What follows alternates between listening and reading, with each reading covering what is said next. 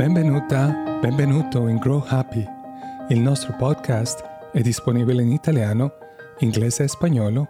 Se stai ascoltando per la prima volta, vorremmo condividere che i membri della nostra comunità includono coloro che vorrebbero conoscere la psicologia positiva e anche coloro che stanno cercando di migliorare le proprie abilità in una di queste tre lingue.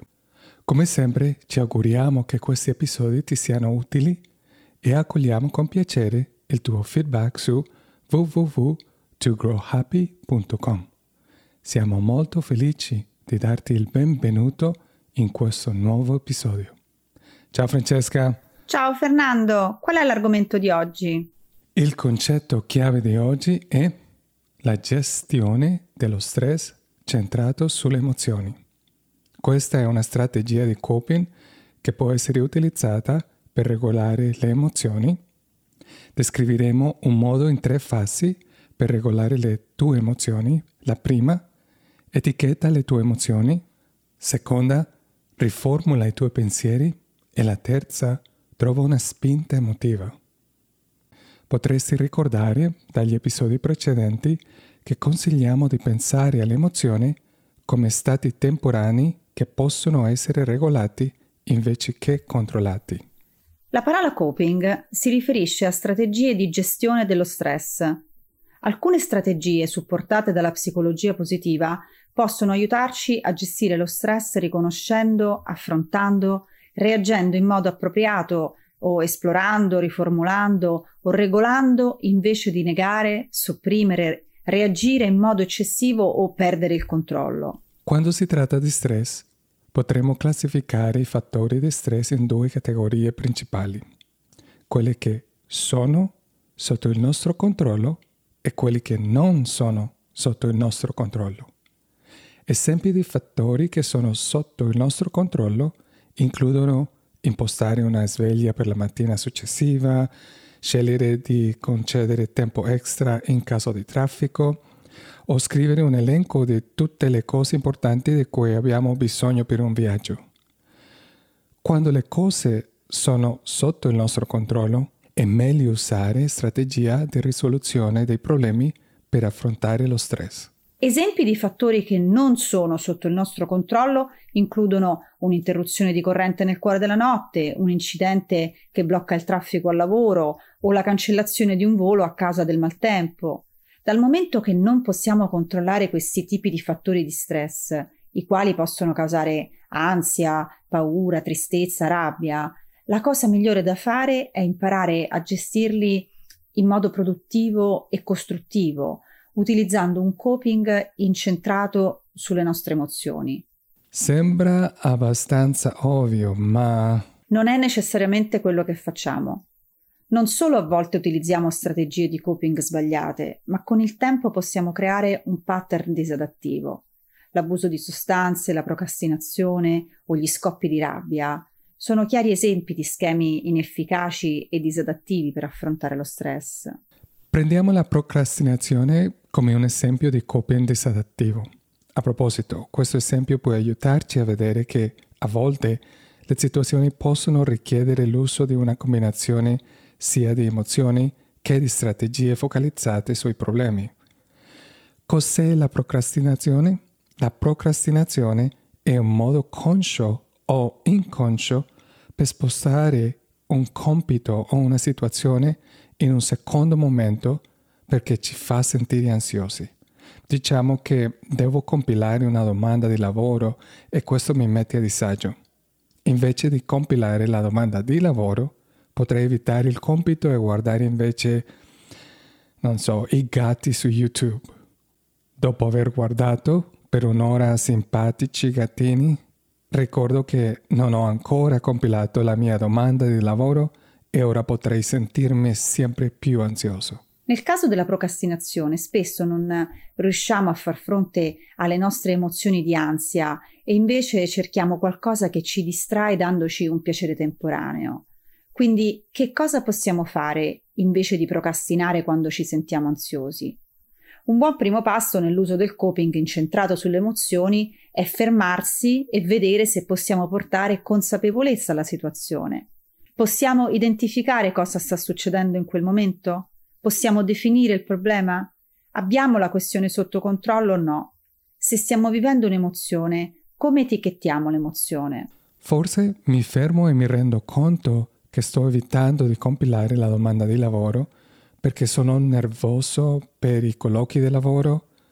Anche solo dare un nome alle nostre emozioni può essere un buon primo passo per imparare a regolare.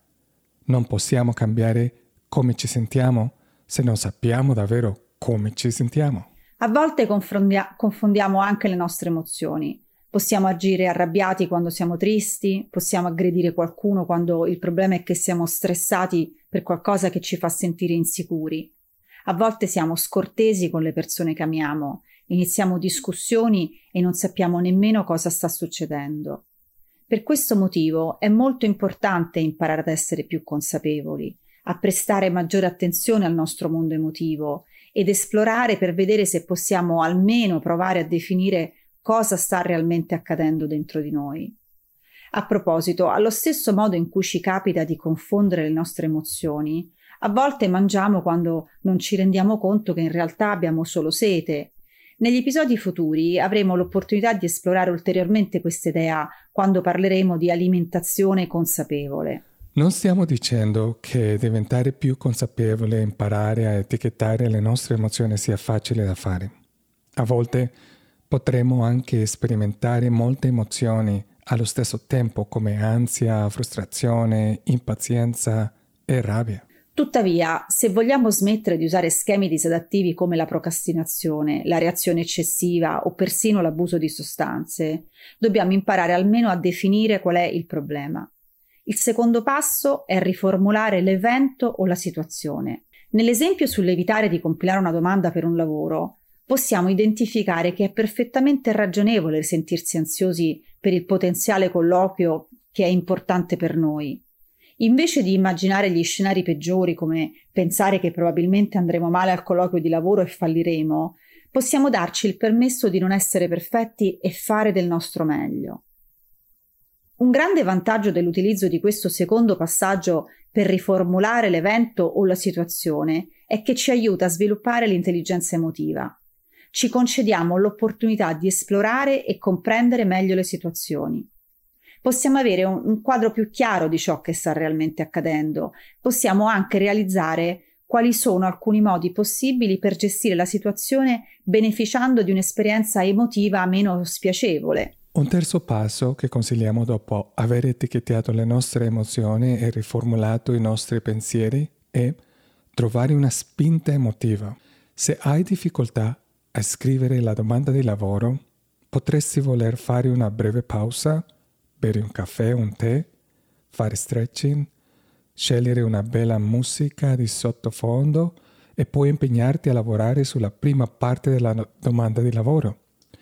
Lavorare alla domanda di lavoro ascoltando musica che migliora l'umore e sorseggiando la tua bevanda preferita potrebbe essere tutto ciò di cui hai bisogno per andare avanti. Gestire le emozioni non è un compito facile.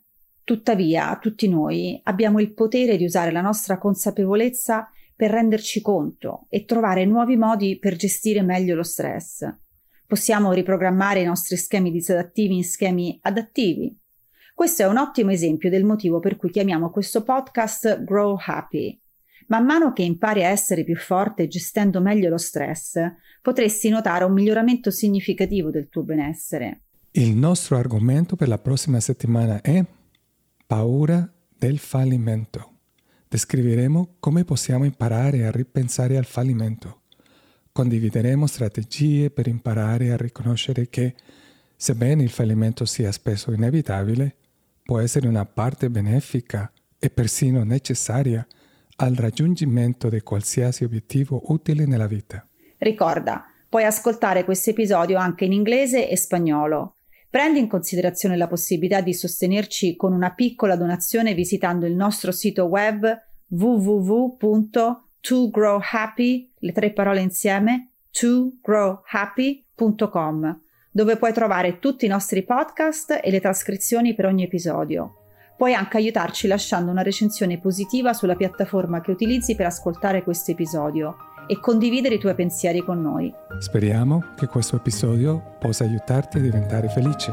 Goodbye. Ciao! Adios.